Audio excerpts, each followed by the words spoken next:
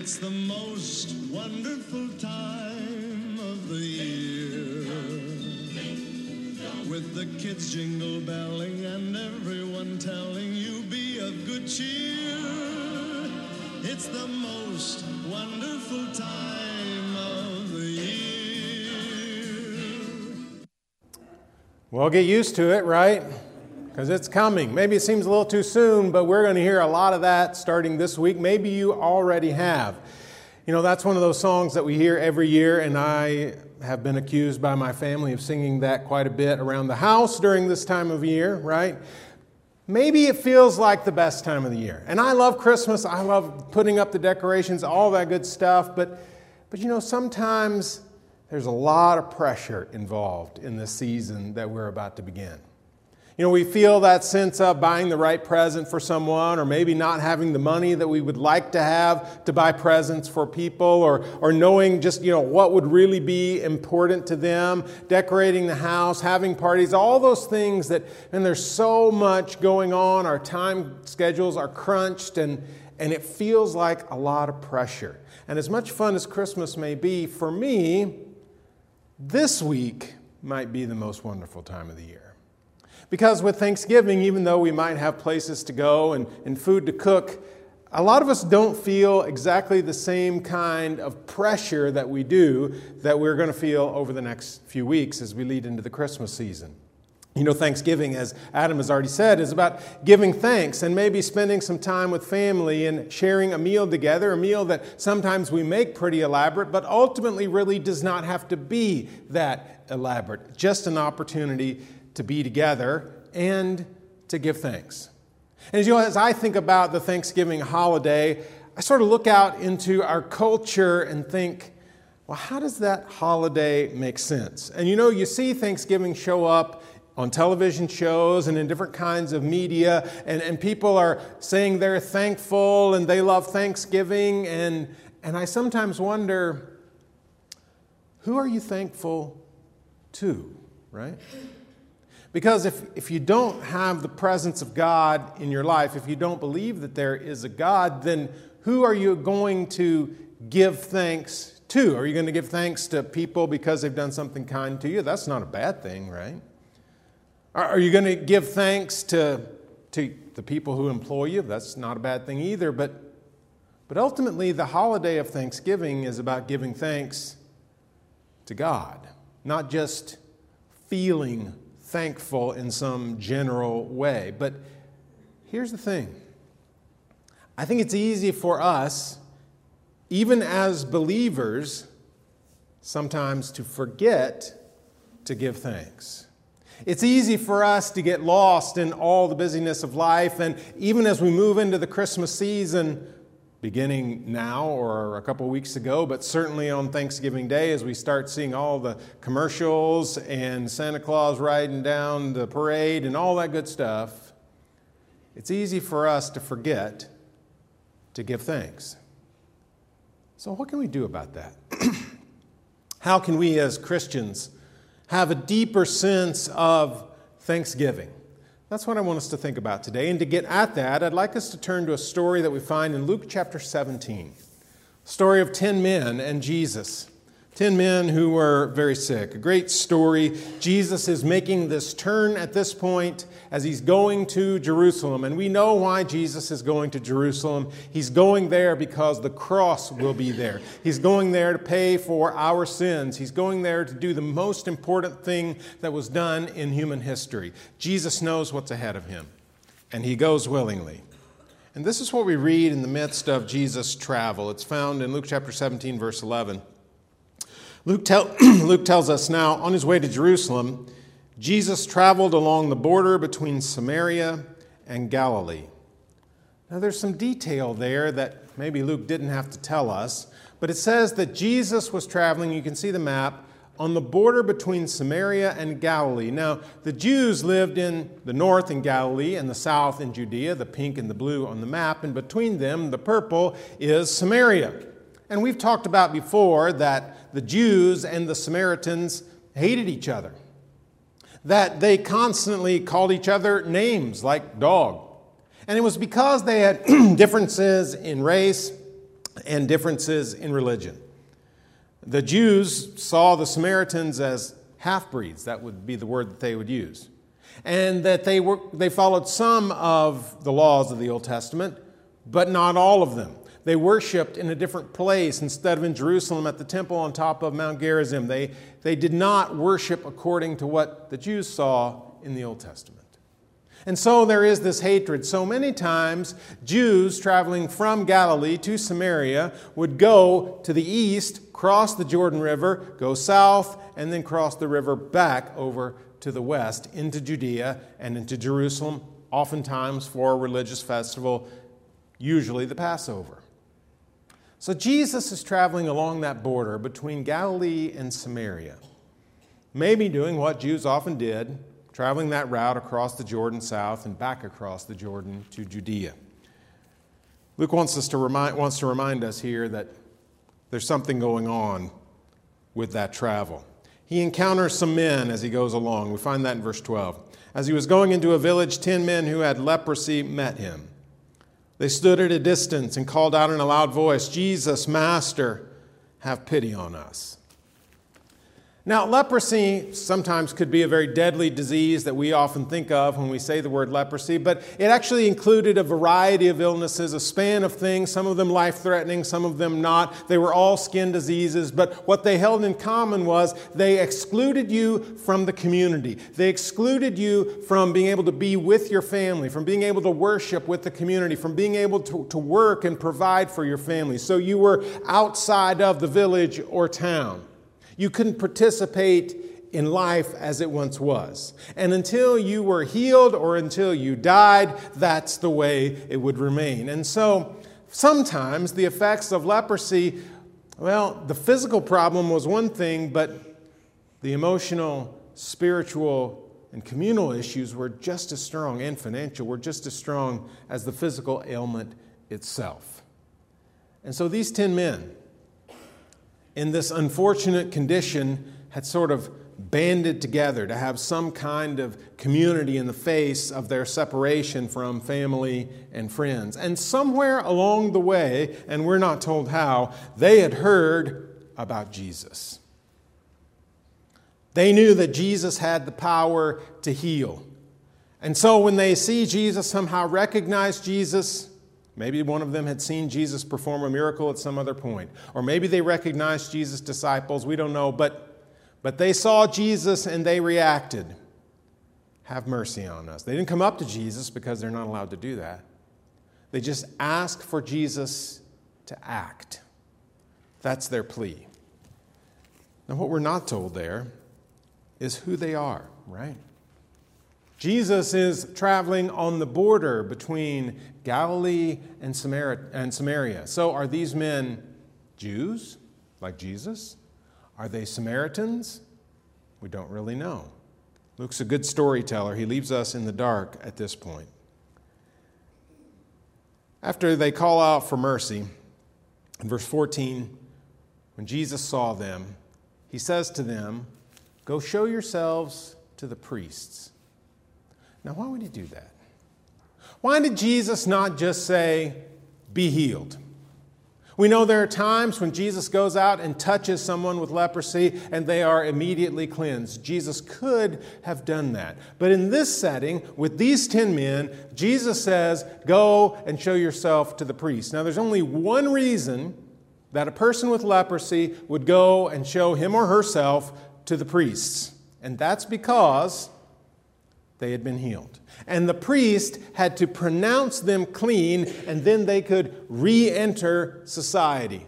They could go back to work. They could go home and live with their family. They could hold their children, hug their spouse. All the things that we would think of as normal life, they could return to. But at this point, these men are still maybe disfigured from their disease, still have lesions on their skin. But what they recognize is that Jesus is doing something, and their faith leads them to action.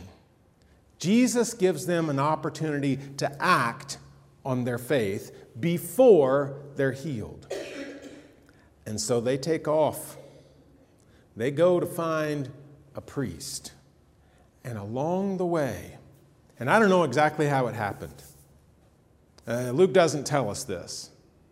But along the way, they recognized that they have been made clean. Now, I don't know if, one of them looked at another one and thought, man, he looks different. Or they felt something on their own body that suddenly was different than it had been before. They recognized that they had once again been made whole. I don't know how all that happened, but along the way, they realized Jesus has healed them. What do you do next? You can't go back home until you go visit the priest.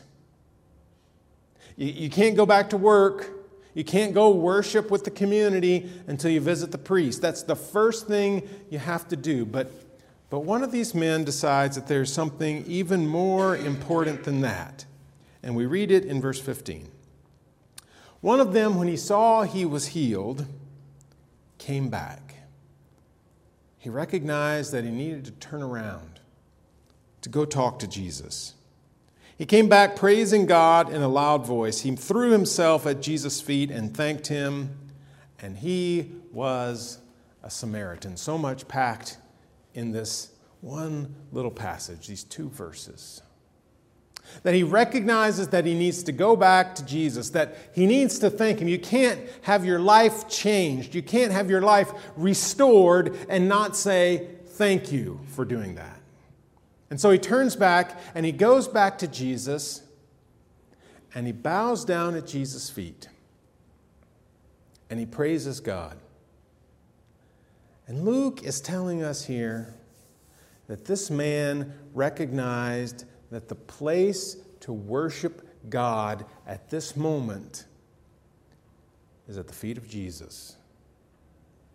Luke is communicating in a subtle way that this man understood Jesus is not just a great teacher. Jesus is not even just a healer. Jesus, furthermore, is not just a prophet or a man who has the power of God at work in him. Jesus is something more. Jesus is God.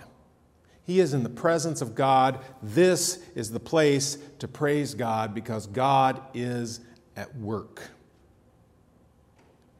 And then Luke, at least for most of the Jewish readers of his gospel, lowers the boom. And he was a Samaritan. He doesn't tell us before then. He just opens the story in this ambiguous way that Jesus is traveling in this area where there would be Samaritans and Jews. Jesus says, go show yourself to the priests. And for a Samaritan, that would mean go to Mount Gerizim and go to the temple there. For a Jew, it would mean to travel all the way to Judea and go to the temple in Jerusalem. We don't know where they headed off. We don't know whether the rest of these men were Jews or Samaritans. We don't know whether there was a mix. It's hard to tell. But what we do know is that the one man who turned back to give thanks is a Samaritan, is one of those dogs. He got it. He understood that God was at work in a powerful way, and he had to respond to that. And so he goes and he gives thanks to God at Jesus' feet. Verse 17. Jesus asked, were not all 10 cleansed? Hey, did the miracle not work right? Were you the only one? Right? Jesus knows better than that. Where are the other 9? Has no one returned to give praise to God except for this foreigner? So maybe some of the rest were Jews. Maybe some of them should have known better. Then he said to him, rise and go. Your faith has made you well. Thanks was the proper response to what God was doing here. And it just reminds us that our lesson for today is when you're blessed, God should be the first to know. God already does know, doesn't he? But God should be the first one we go to. You know, what would happen today? Let's say this afternoon you got one of those calls and you got some good news.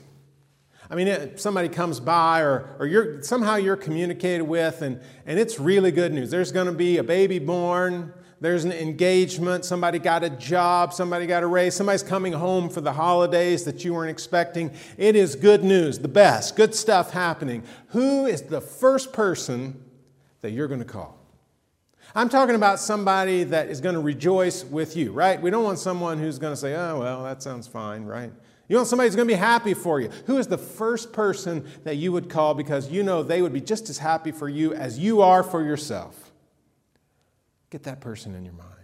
Those are people that we want to surround ourselves with. Those are the people that we want to spend life with. Now,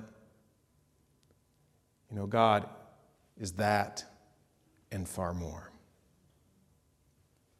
And when we have good news, when we are blessed, God should be the first to know. God should be the first one that we go to and thank for the blessings that we have in this life. Because God will rejoice with us even more than that person who's in our head. Because God gave us that blessing. He knows what we need, and He provided it. God deserves our thanksgiving. He deserves for us to praise Him. Just like the man came back to Jesus' feet and recognized this was a place for worship, we need to worship God. And we need to do that for so many reasons. Number one, because God deserves it, right? And God deserves our praise. For whatever we get in life, we get far more than we deserve. We get food to eat. We have places to live. We have friends in this room. Many of us have family that we love. All those things, it's more than we deserve. We have Jesus, far more than we deserve. We can receive eternal life and spend eternity with God, far more than we could ever ask or imagine. We are blessed.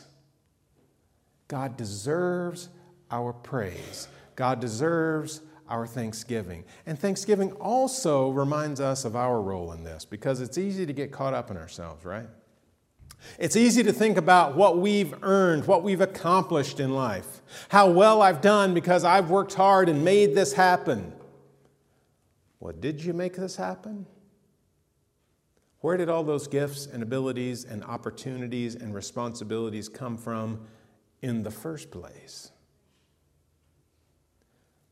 Pride can get to work in us, and we can take credit for so many things that instead of taking credit for, we should be at the feet of Jesus praising God. When you're blessed, God should be the first to know. It fosters our relationship with God. We grow in our relationship with God when things happen in life and we take them to God. And ultimately that's true for the good and the bad, but it is certainly true for Thanksgiving. We grow in our relationship with God when good things happen and we talk to God about it. And so let me challenge you this week. And maybe it's a little bit of a cliche, and I'll accept that. But take a few minutes and just get a piece of paper and write down a few things that happened in the last year. And maybe it wasn't the best year of your life, okay? That happens. But even in those years where it seems like things are not great, there's still blessings. Take just a few minutes. Even though I know it's going to be busy and you may have people coming to your house or you're traveling or whatever else, and write down some things that God has done. And then let Him know. Let Him be the first to know that you are blessed. And in that, you'll show God you know His place and you know your place, and you'll grow in that relationship.